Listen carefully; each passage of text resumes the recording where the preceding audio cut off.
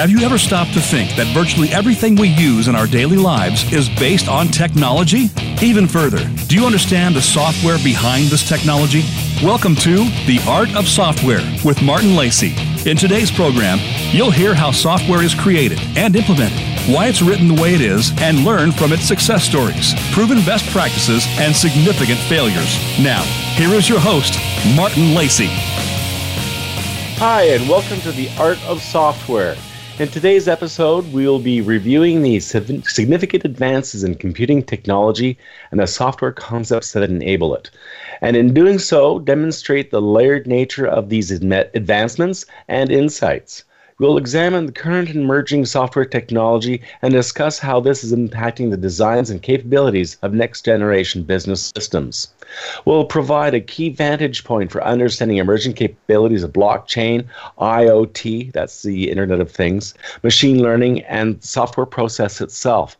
Helping us to explore this really dynamic topic and reflection back on history and where we might go is Paul Twigg, who is the VP of Technology from Sierra Systems. Welcome, Paul. Morning, Martin. It's great to be back. It's awesome to have you back on board, Paul. It's always fun to chat with you about business and technology and where we might be going. So let's just jump right into it and talk about, I guess in this first bit of the show, we'll go over a little bit of the history of software and technology. There isn't really much to go on. We've really been doing software since 1936, or at least the idea of it first started, right? I mean, with Alan Turing and the Turing machine, and then of course that led into 43 with the Colossus and the code breaking that was done in World War II, on to mainframes in the 50s, minis in the 60s, the Cray computer in the early 70s, and of course personal computers, microcomputers, the things that were everyone has on their desktop now. And in fact, we've got the power of the damn things in our power of I guess probably of the Cray on our iPhones. And of course, moving into the 70s with Apple and virtual machines, and there's just been so much going on in terms of the hardware technology. What's your take on Paul? All the advancements, just in terms of the technology itself, the hardware. We've got Moore's Law, which keeps us doubling, I think, in processing capacity every 18 months. And we're, I guess, approaching the end of that theoretical limit. Do you have a feel for where we're going with the hardware side of it? Theoretical limits are there to be broken. I think isn't that the world of science? You look at just some of the thoughts that you've put out there, moving from mainframes to mini. I would add client server in there in the 80s. Right. Oh yeah. How did I miss that one? That was huge. And then coming now into the 90s, remote data centers, that got remarketed into private cloud. Then we moved into public cloud. Now the latest thing, subscription cloud. You've got the compute cloud, the infrastructure cloud. All these different buzzwords. But you look at it all, and it's cyclical, really, isn't it? We've gone from large scale systems to small systems, back to large scale systems. And like you said, now you look at the power on a phone, piece of hardware, it's massive. It's the same power that we had on some of the mini computers, you could almost say, back in the 80s. Yeah, and you're right. It's so cyclical, and it's almost like a ping pong. It's going, where's the computing power? It's far away, it's close, it's in the middle. It's far away, it's close, it's in the middle. And the marketing of it has followed suit. I think back in the 50s when the mainframes were first coming, and of course they're so expensive, they time shared them, right? Yep. And what we're doing today, right? We don't call it timeshare, but it's cloud computing. It's the same thing. We call it throttling, right? Now when we're writing applications, but same concept, But the one thing that is forever changing is the power consumption and the speed or the compute power of these devices, right? So we recently got off a machine learning. We'll talk about this maybe later in the show, but recently got off a machine learning project where the actual whole project was devised and developed on a laptop. Why? Because it had enough GPUs on the laptop to be able to do that, to be able to throw that processing power at the application. Massive application, yet laptop was good enough because it was used in the field. Yeah, and that's just, I think that's a key driver to enabling this push back and forth. I see that the computing power is, we want to have it locally, but the need of the problem is pushing it from one place to the next. And I think that's kind of where we're going back to the cloud again, is not necessarily for the computing power, but for the volumes of data that the computing needs to process. It is. We were on a project recently where we spoke to a specific cloud vendor about the amount of data that we would need, and we were talking in terms of exabytes, and the vendor didn't even budge. It didn't bother them.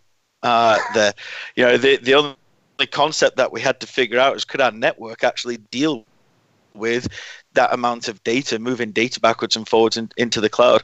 It's come a long way since the day of the ZX81 home computer, which had 1K and it had no storage device, as an example. And of course, you remember the days of SneakerNet, right? Exactly. For those who haven't been around for the extent of time, this predates the internet. Or where we had local area networks within our offices. SneakerNet was, of course, you moving bits of files around on floppies and running it, via sneakers to someone else's desk. Yeah. Well, and it becomes the advent of great technologies, right? And you look at TCP/IP coming in the 70s. This was the advent of the internet. Ultimately, that came around in the late 80s, early 90s, right? Of the whole concept of being able to, let's take a large network packet, chunk it up, send it in any direction you can on the internet, with having acknowledgements when we receive it, and then be able to take that whole packet and process it once it arrives. And TCP/IP really brought that into the game. It took 20 years to start to really be used, and there was a bunch of naysayers. Can you believe that? There's a bunch of TCP/IP naysayers back in the 70s that said this will never work. Yes. Yeah. The basis of all communication. And the idea was to be able to root around the horrible concept of a nuclear attack, right? That's right. Exactly. It's rooted in military doctrine of trying to keep communication lines open, in the event that some of your points of contact are wiped out. But having said that, the underlying technology, the ability to break up these messages into little bits, send it, as you say, off into multiple directions, and have it reassembled, error checked, find the bits that are missing, and send acknowledgements back saying, okay, I'm missing this bit, please resend, and having that all happen in what appears to be instantaneous microseconds, milliseconds. That brought on the advent of all the things that we're now seeing. And that's what it's all about, right? It's all about speed, right? When we're doing app development, we've gone full circle again with app development, where we've said, let's put everything in, big central systems. Then we said, oh no, let's put it all in middleware. And then we're like, no, let's load up the front end because that's where it's fastest. And we're coming back round circle again, and it becomes all about speed. If you're a software architect, your number one goal in almost every application development becomes speed, right? And you look at how fast information is transferring these days. Like it transfers almost before it happens. Oh, exactly. The speed is what enables you to really dream big. It does. So I was listening to one of the large technology prediction companies. This was a couple of weeks ago, and they came out with this fantastic prediction. And 2022, and I speak this verbatim, word for word, the majority of individuals in mature economies will choose to consume false information over true information. Think about that. How fast information data is now moving. People are now choosing to consume false information because it's easier than maybe looking at the actual raw data and saying, this is really not true. The fact is X. That's an interesting... That's almost a play on psychology, what people are, trending towards based on ease of consumption. Yeah, I wonder what would happen if we turned off the internet. Could you imagine? Or made the internet only provide honest answers. Yeah. Are those your honest answers or mine? Well, I guess verifiable. We'll get into blockchain pretty soon. That's right, exactly. So with all these thoughts in mind, we're going to take a quick break, and I think we'll just continue on from where we are right here, Paul. And this is really compelling. I think we'll move on to some of the software or the hardware and moving to the software itself. So please continue on listening to Paul Twigg and myself as we explore the future of technology, future of software on the art of software.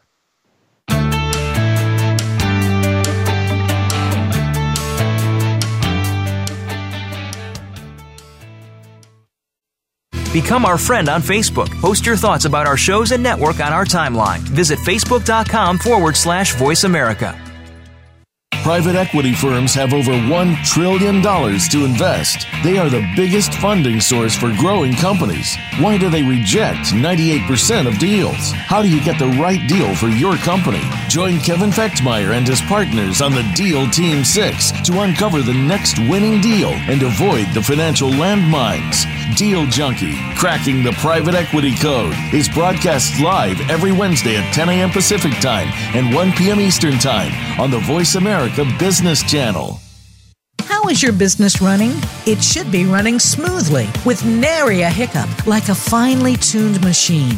But if you're like most businesses, yours may be running nowhere close to that. Listen for Operationally Speaking with your host, Sergio Samel. Our program will help you to run your entrepreneurial business easier, better, with less frustration. And by running it well, you're sure to be poised for faster growth. Tune in every Friday at 3 p.m. Eastern Time and 12 noon Pacific Time on the Voice America Business Channel. How is your company's marketing plan? Could it use a little help? For most businesses, the answer is yes. Tune in each week to Marketing That Won't Break the Bank. Host Janet Kunst and her guests will show you how and where to bring your marketing to the next level. Each show will feature action strategies that you can implement right away and see results. We'll make this easy for you. Start by tuning in every Wednesday at 12 noon Pacific Time, 3 p.m. Eastern Time on the Voice America Business Channel. The business community's first choice in Internet Talk Radio. Voice America Business Network.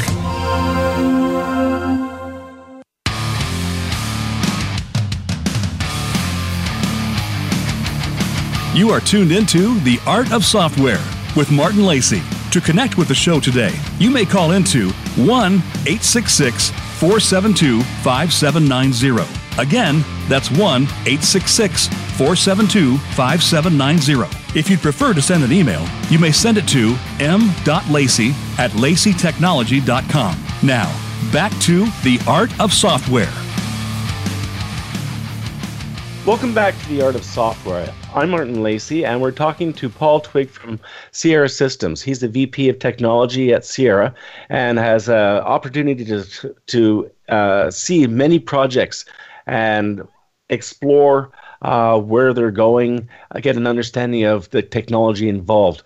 We've been just talking about processing speed and how that's transforming the capabilities of software and where we're really going with software as a capability and visioning where it might go in the future.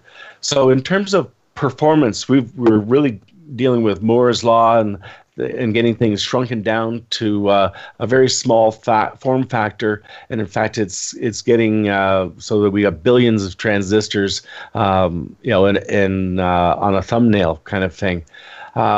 So, Paul, we've talked a little bit about the hardware and shrinking things down so that we've got more power, more capabilities coming out of our software.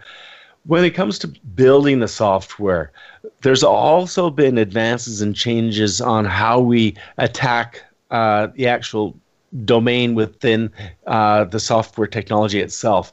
Let's go over a little bit on how things have evolved in terms of building software. Yeah, you look at all the plumbing code that gets brought into an application these days. In fact, you spin up a new project and it takes 5-10 minutes just to build the project as thousands of lines of plumbing code come built in. You look at what the .NET framework or some of the Java frameworks are bringing into the system, where the plumbing code actually becomes a part of the core operating system.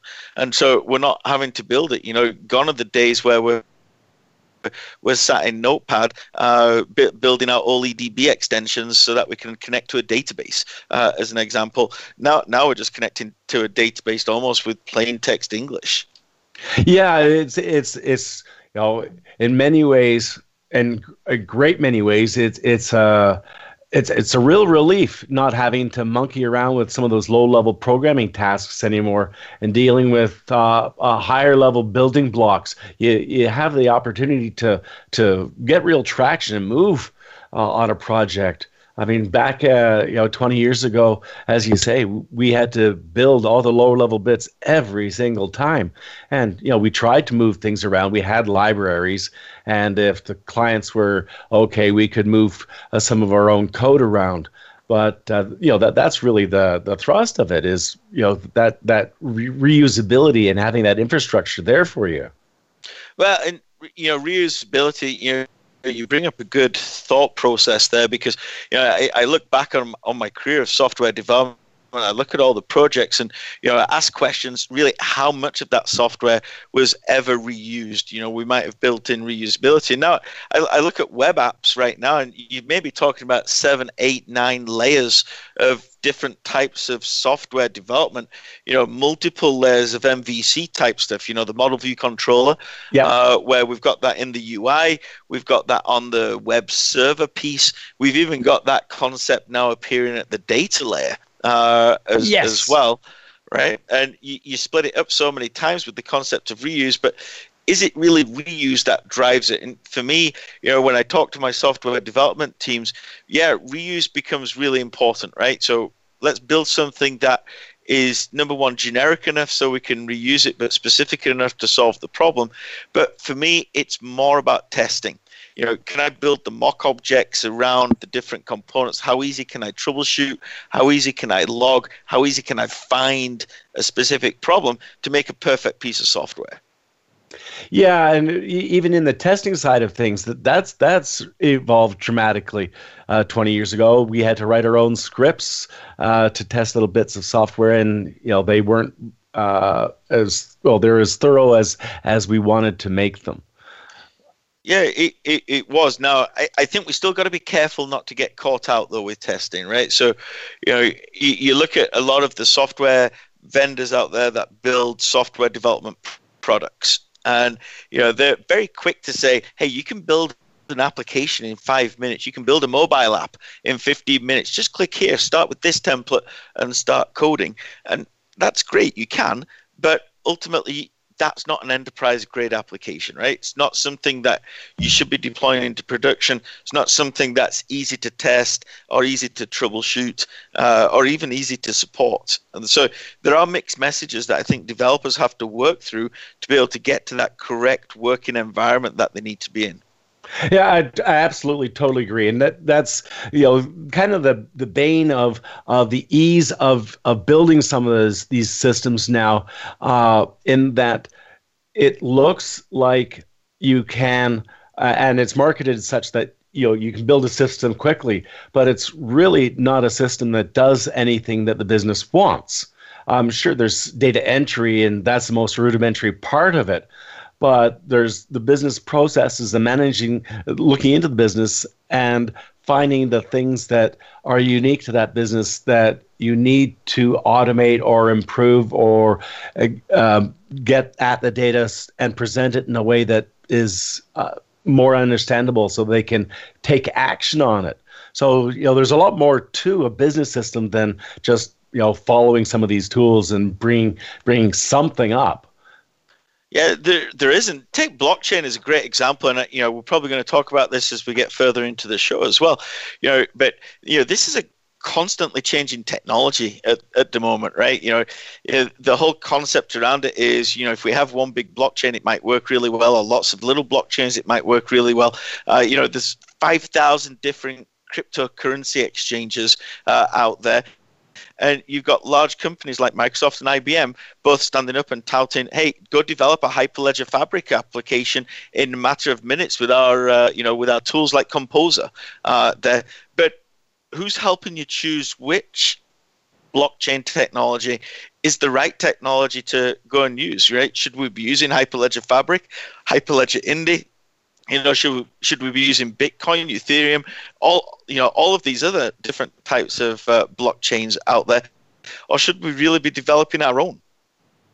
Right. Yeah. Should it be public or private? Public or private. Yeah. Yeah, and or within a consortium of enterprises, working to exchange information, and to what end? These are all these salient questions to ask. What's the business purpose? It isn't. This is what you developers or your architects really have to think about these days, right? Are we going to jump on the bandwagon? And again, let's use blockchain as a great example because it is a bit of a bandwagon technology right now, isn't it? And are we going to jump on that bandwagon and just start developing stuff? Again, Gartner predicting 10% of organizations by 2023 will actually have enterprise-grade blockchain applications. But as I talk to my peers out there, it seems that blockchain's absolutely everywhere. Everybody's doing it. 10%, doesn't seem like everybody. The reality of it is, what everybody's doing is they're starting to mine, right? Because we want to mine, or they're starting to develop little applications because they think it can work. And there's a lot of thought, but there isn't really a lot of enterprise-grade practice in the concept of blockchain at the moment. No, it seems to be largely experimental. There's a lot of theory in blockchain specifically in how it can be used for business and the potential. There are, of course, a lot of companies that are just throwing the name blockchain onto whatever they're doing just because it helps sell their business. So there's some really silly examples of that. Model. Yeah. Well, even there's some businesses that are just adopting the name just to increase their market share. Of course, it drops immediately after people realize that there's no real link between that business and the technology. Yeah. No, and personally, if I was to add my own prediction to blockchain, I think blockchain's got a massive future. I think this is a revolution that we're seeing in the IT industry, but I don't think it's one that's going to happen tomorrow. Right, I think we're looking out several years till we see things happen. There's a lot of money to be made on blockchain technology today but from an enterprise, am I going to trust rebuilding my enterprise? Talking about smart contracts with vendors, with customers, looking at the way I bank, the way I move money around as an organization. Personally, not there yet. Are we embracing it? Absolutely. And I think one of the interesting concepts that I look at when it comes to blockchain is how the world of identity is changing. We've all seen the trouble that Facebook have kind of got themselves in the last few weeks, right? With allowing people's information just to be shared out there. And ultimately, why? Because we have no control over that data. we all kind of know what's going to happen when we sign up to these big systems like Facebook there. But, ultimately when it does happen, then we put our hand up and say, well, hold on, why did you let that happen? And that's what blockchain's bringing back to us is, how do we get to control our own information? How do we get to control our own identity rather than these big monolithic systems controlling it? And, you look at the history around software development, and it's kind of come full circle again, hasn't it? We've gone, mainframe, client server, cloud, now blockchain. Right. Yeah, and the blockchain has a huge potential as you point out, and for it to reach the 10% of reality, where right now we've got 100% of hype. Yeah. There's got to be a great deal more focus applied to where it can really benefit the enterprise, and maybe or more than likely, each enterprise has its own angle on where the benefits are. And that's what makes businesses unique. So they've got to take a look at the concept of blockchain and what that honesty, that capability of that honest exchange and openness, even within a private exchange, might look like to their business. Yeah, absolutely. Right now it's motivated by the ability to earn money. So whether you're transferring money and you can move it a lot faster, or transferring information, you can move it without an intermediary, so you're saving money there. Whether you're mining information and you're earning money there, the driver is always a financial benefit. And while it's that, I think it's open to boom and bust type scenarios. As soon as we move from a money piece into an information piece, that's when it's going to become stable. Right. And hopefully that. Well, what's your take on that? Do you think that's going to happen anytime soon? It's starting to happen now, but ultimately, I think it's going to take time. Right? Am I going to want to put all my health records up on the blockchain, which is like being touted as the number one scenario? For me, that's a little bit scary right now. Right? Who's going to hack that information? Who's going to have? Who can get access to it? Not that I've got any health information that I wouldn't mind sharing, but ultimately we've got to be careful with identity. Yeah, and I think that's the real key thing and for me too, is the fear of the exposure of that information. Now, it would be wonderful to have that information available to the right people. So, medical industry, if they're trying to do an analysis over a large population and try and understand how to better deal with, a particular drug or idea of, something that they want to put out there, something that help and benefit others, then, you might be more willing to share your information. It looks like we're going to be heading off to another break there, Paul. So we're going to have our second break, and we'll continue on talking about the future of technology, future of software, where we're going with it. We'll continue on with our discussion with blockchain, as well as the bits needed to build software and how we're evolving as a technology base, as a business, as an industry. So thanks to Paul Twigg. We'll be back in just a short moment. Think you've seen everything there is to see in online television? Let us surprise you. Visit voiceamerica.tv today for sports, health, business, and more on demand 24/7. Your work-life balance. In most businesses, no matter where you are positioned, there is always room for improvement. If you're an executive, learn insight about your business. Are you an employee? Learn how to better work with your team. Even if you're not in business, you can learn where your strengths and weaknesses can be played to their best potential. The Work-Life Balance with host Rick Morris can be heard live every Friday at 5 p.m. Eastern Time, 2 p.m. Pacific Time on the Voice America Business Channel. Today, we live in a truly global environment. Business can more easily be conducted now in almost any part of the world. How do you, as a business owner or professional, navigate the ever-changing business landscape? Tune in to Leadership Beyond Borders with host Kimberly J. Lewis. With a worldwide resource of guests, you'll find out what opportunities and challenges surround diverse and virtual organizations. Listen live every Tuesday at 3 p.m. U.S. Pacific Time on the Voice America Business Channel. Higher education faces lots of changes. If you are a student, educator, or in the workforce, you'll want to tune into Big Beacon Radio, transforming higher education. Your host, Dave Goldberg, and his guests will explore the innovations that higher education adopts as it reinvents itself. The world of higher education is constantly changing. Stay on top and stay ahead of the rest. Big Beacon Radio, transforming higher education. Listen Mondays at 10 a.m. Pacific, 1 p.m. Eastern on the Voice America Business Channel. When it comes to business, you'll find the experts here. Voice America Business Network.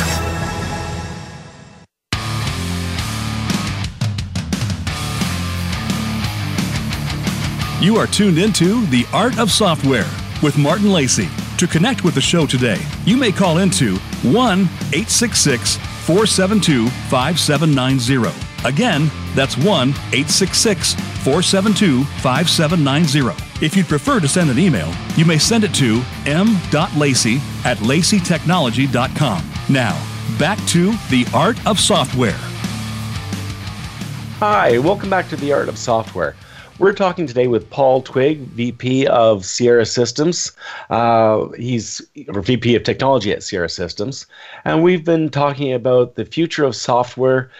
First, we talked about the increase in performance and capabilities of software. Its shift from the cloud, from remote servers to local to devices. And now, and we've talked quite a bit about blockchain, which is really an emerging technology with immense potential.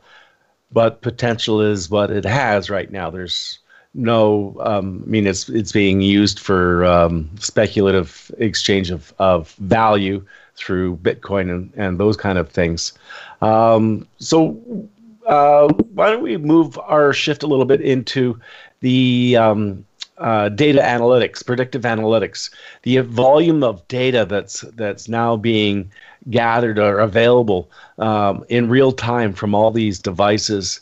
We're seeing an immense amount of data, and that pushes us out to cloud computing or getting at servers that can access this volume of data and process it. So where do you see us heading, Paul, with this processing, this data-hungry world that we seem to be moving into? Well, the cool thing that's happening, and this is what's exciting for me, is now it's not just about having a device out there to think or do something. We want to know everything that device is doing, right? And so, as an IT administrator in an organization, 5 years ago, our world was tiny, right? People got in and out of our network through VPNs, and we were able to do all kinds of security tests to say how secure our network is. You take a look at a network today that of every device in all of the different locations that's now sending data. You look at a hospital, every piece of, every little device in a hospital that each doctor's using in each room is now capable of sending information back to a central place. Your network's massive now, right? And all of this information's coming in. What are we actually starting to do with it? For me, that's like super exciting. Oh yeah, it's for the stuff that I'm working on, which is quality control systems. We're starting to put in bits of software to manage and look at all the devices just connecting onto the network, and looking at the response times of those devices and how they're interacting with other devices. So we're getting at how the performance characteristics of all the equipment that is operating your network and operating your equipment. So it's just the volume of data that's there to be analyzed to optimize your business is immense. It isn't. One of the beauties of all of it is there are patterns in data. And as a human, you can detect patterns, but you can't process large volumes of data quickly. If we can then teach a computer to start to understand those patterns, computers can process those patterns a lot faster and understand. Let me give you an example. So something that we've been prototyping at Sierra Systems is a device, a humidity device, developed with Raspberry Pi that could go and sit in a room in an aged care center, as an example. Look for humidity changes. Let's say somebody's got early onset of Alzheimer's. They've left the stove on, it's generated some heat, increased the humidity. This device then signals all the way back into a central console system that then sends a security person or an engineer out to that particular location to do a quick check on, is everything okay? Is everything safe? Now, you might say, well, we've had devices that have been able to do that for a long time, and we have. But the reality now is we've got devices that, for $5 or $10 can start to do that. And then when we get the data, we can start analyzing it, right? We're coming into Easter right now. People are thinking about these large family meals maybe. And, maybe a stove is on for 5 hours as, these meals are prepared. And, ultimately we look at that and say, well, we don't want the device to go off in a scenario where it really shouldn't go off. And that's where we're now able to start to use predictive analytics, machine learning, deep learning in some of those scenarios to help computer systems understand it's not just the data we want, but we want to understand the patterns of the data to be able to make active decisions. Yeah, and it's that looking at volumes and volumes of data, millions of passes to get that predictive ability in there. And of course, now we've got the predictive analytics in the cloud. So you could actually use Azure Cloud Services and hook into their analytical engines to do financial modeling, for example. It's crazy how easy or potentially easy it is to get at and model information and empower the computer, empower these algorithms to make predictions based on that volume of data. It is. We talked in the last segment about how blockchain's generating quite a lot of financial benefit for those people that are jumping into it. It's up and down. In the data science world, think about algorithms. That's the key word, right? That's the business word. And there's organizations that are set up that all they're doing is developing, patenting, selling algorithms out to organizations. I know Microsoft set up a business not too long ago dealing with algorithms. Why? Because it's those algorithms that are helping applications make decisions.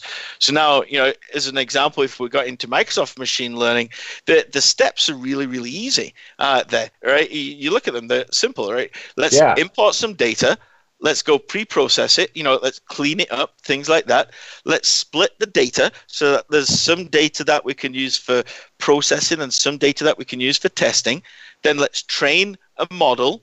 And then let's look at the scoring of the model, right? That's the process that a developer follows. The hard part is choosing one of the 50, 60, 70 algorithms, or multiple algorithms, which algorithm is going to provide you the best score on the models for the results you're trying to achieve.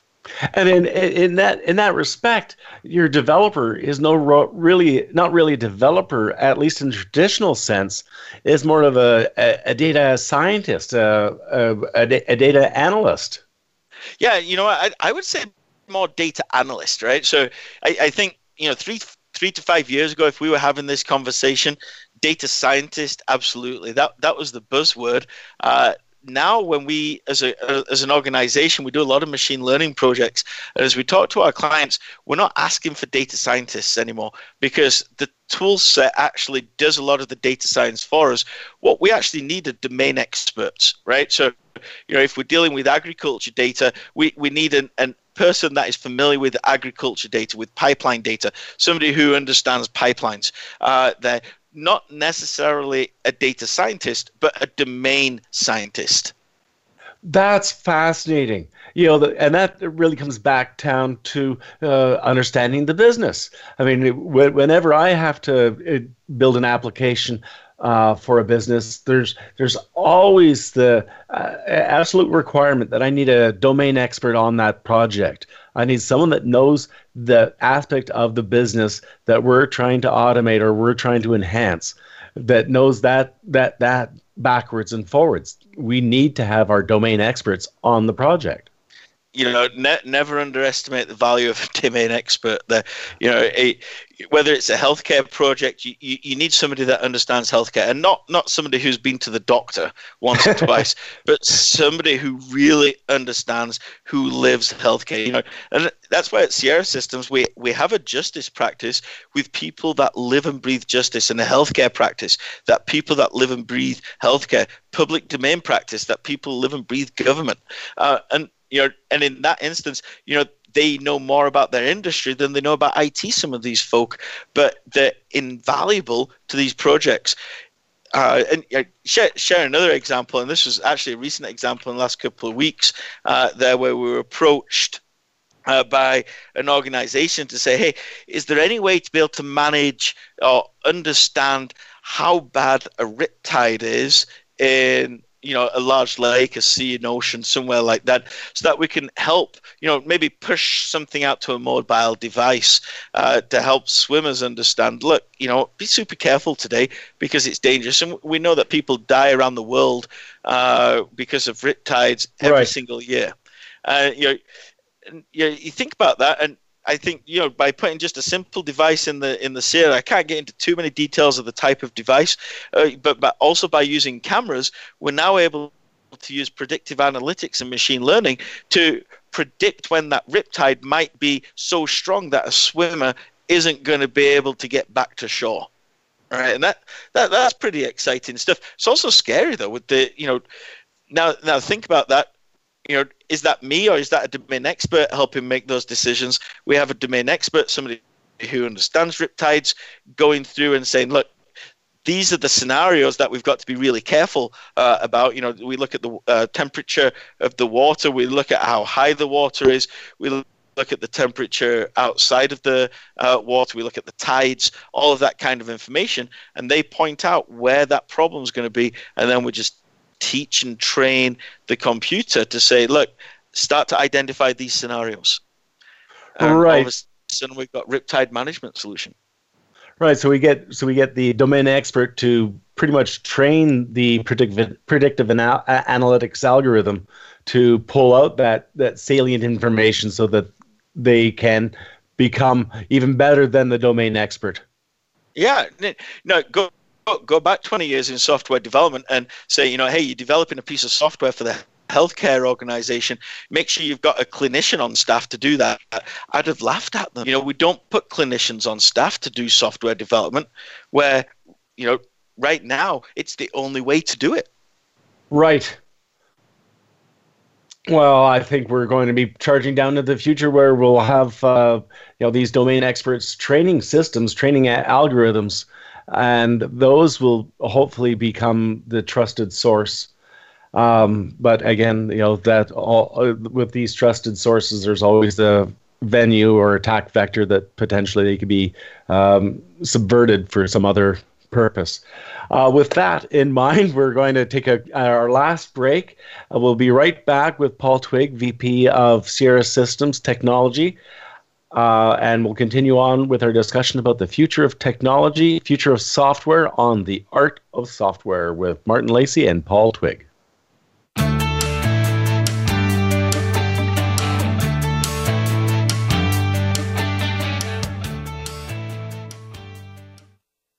Follow us on Twitter at VoiceAmericaTRN. Get the lowdown on guests, new shows, and your favorites. That's VoiceAmericaTRN. It's time to take charge of your own career path. But how do you get started? First, tune into The Career Confidant with Marie Zimenoff. Each show will feature national business leaders, tips and insight from Marie and her guests, career management tools, and a weekly career smart tip. She'll help you move forward, earn that promotion, get hired into the career you want, and brand yourself. The Career Confidant is broadcast live every Monday at 3 p.m. Pacific Time, 6 p.m. Eastern Time on the Voice America Business Channel.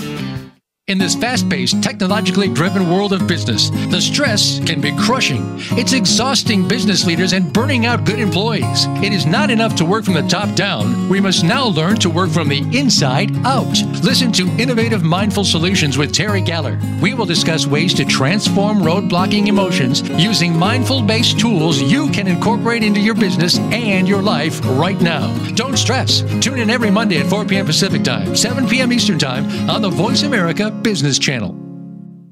Moving forward can be difficult to do sometimes. There is always something going on. Many times, nobody else knows exactly what you're going through. If you are experiencing pain or loss, even something unexplained that is missing in your life, you'll want to tune into Go For It with host Joe Hausman.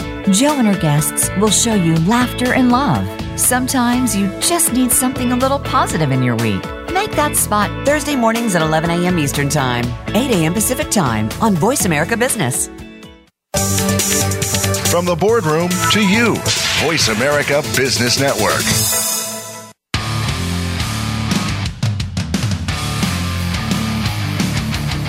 You are tuned into The Art of Software with Martin Lacey.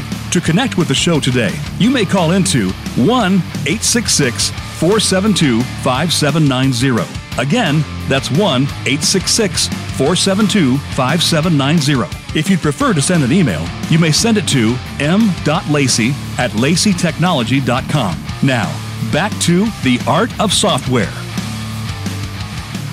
Welcome back to The Art of Software. We're talking today with Paul Twigg, who's the VP of Technology at Sierra Systems. We've been going over the various aspects of technology, software technology, how things has evolved, and where we might be going with it.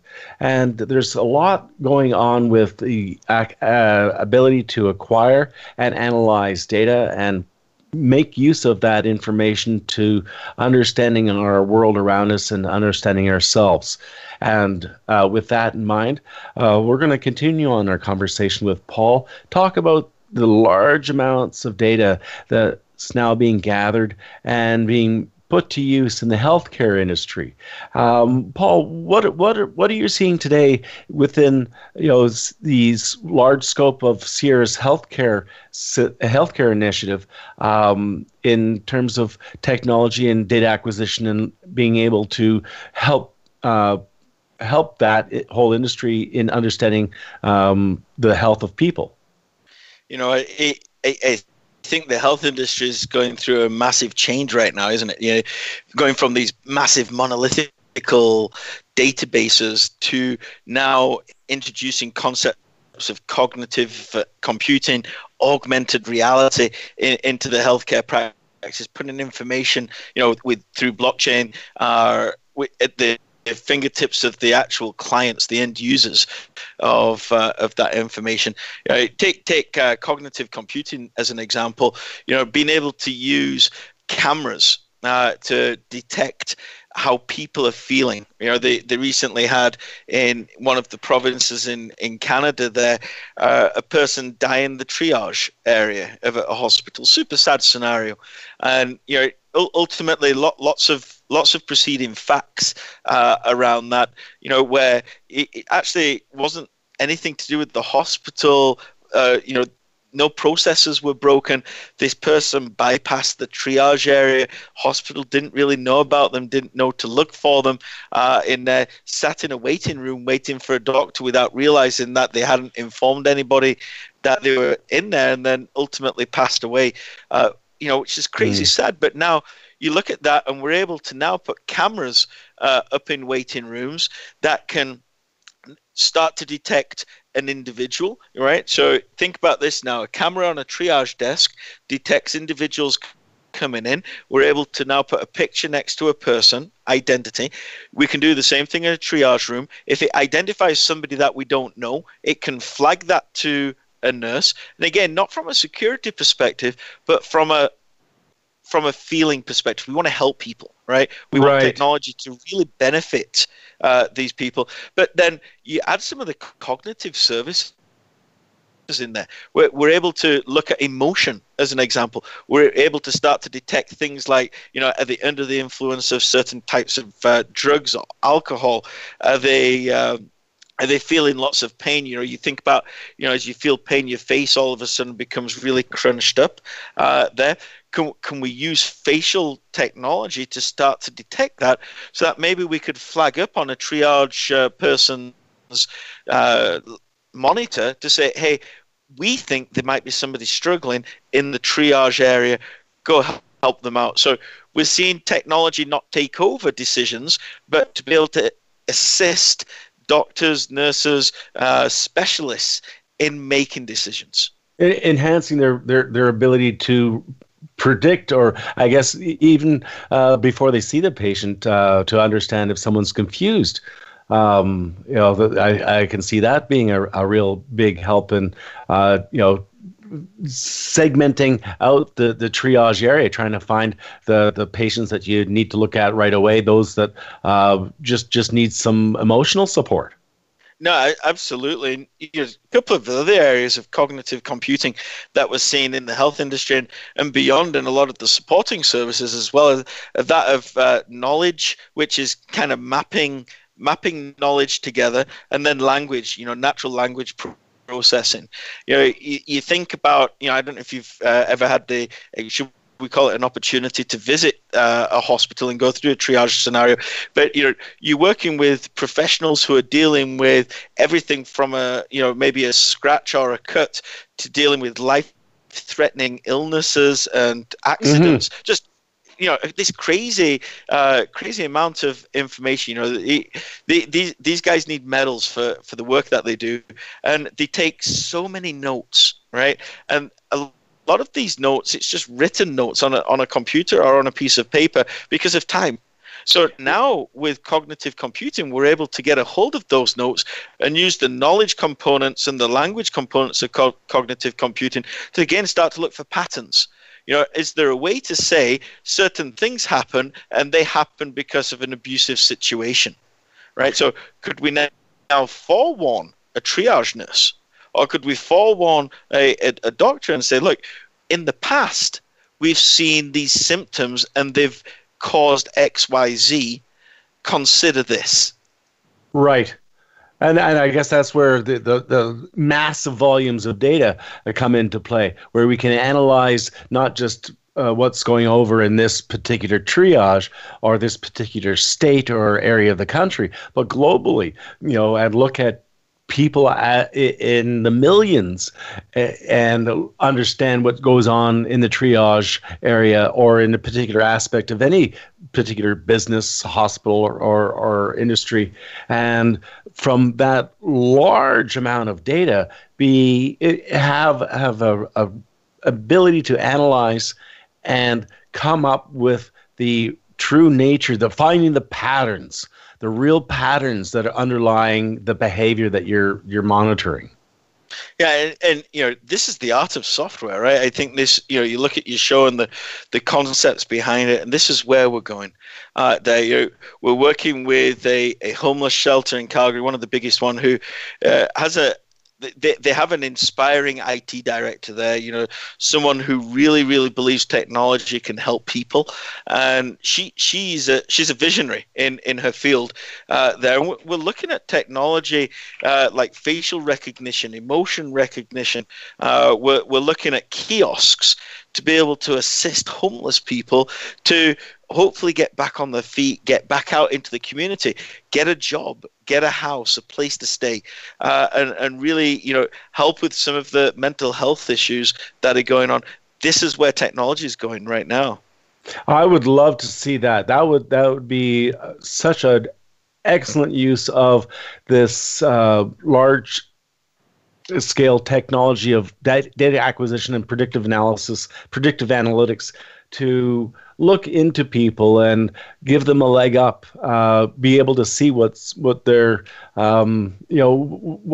troubling them, and try and help them along, or bring the team, the support people around them to help make them a better person and get past their stress. Yeah, absolutely. And you can now take that technology and put it on a mobile device, because all of the compute power lives up in the cloud, right? Lives in these big machine learning worlds that are out there. So now, as an example, I downloaded an app onto my phone the other day that is able to use machine learning algorithms to look into my spending patterns. Dangerous, right? And yes. It's able to now predict where I might be 5 years from now based on my income and expense statements.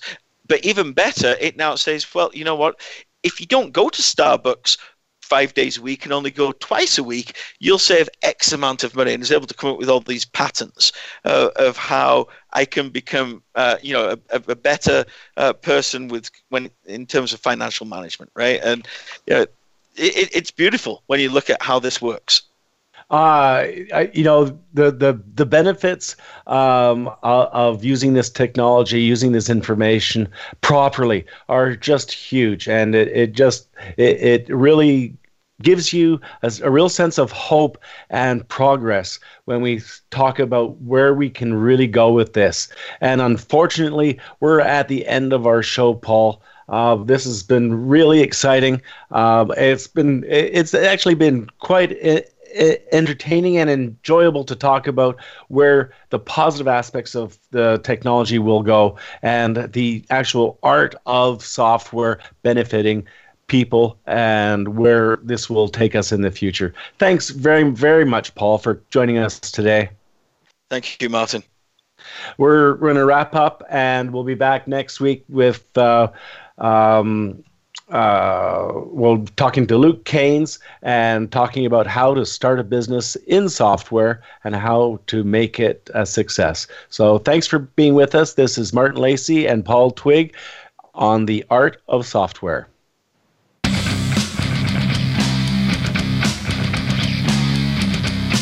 Thank you for listening to The Art of Software. Be sure to join your host, Martin Lacey, again next Thursday at 1 p.m. Eastern Time and 10 a.m. Pacific Time for another edition of our program on the Voice America Business Channel. Until we talk again, have a great week.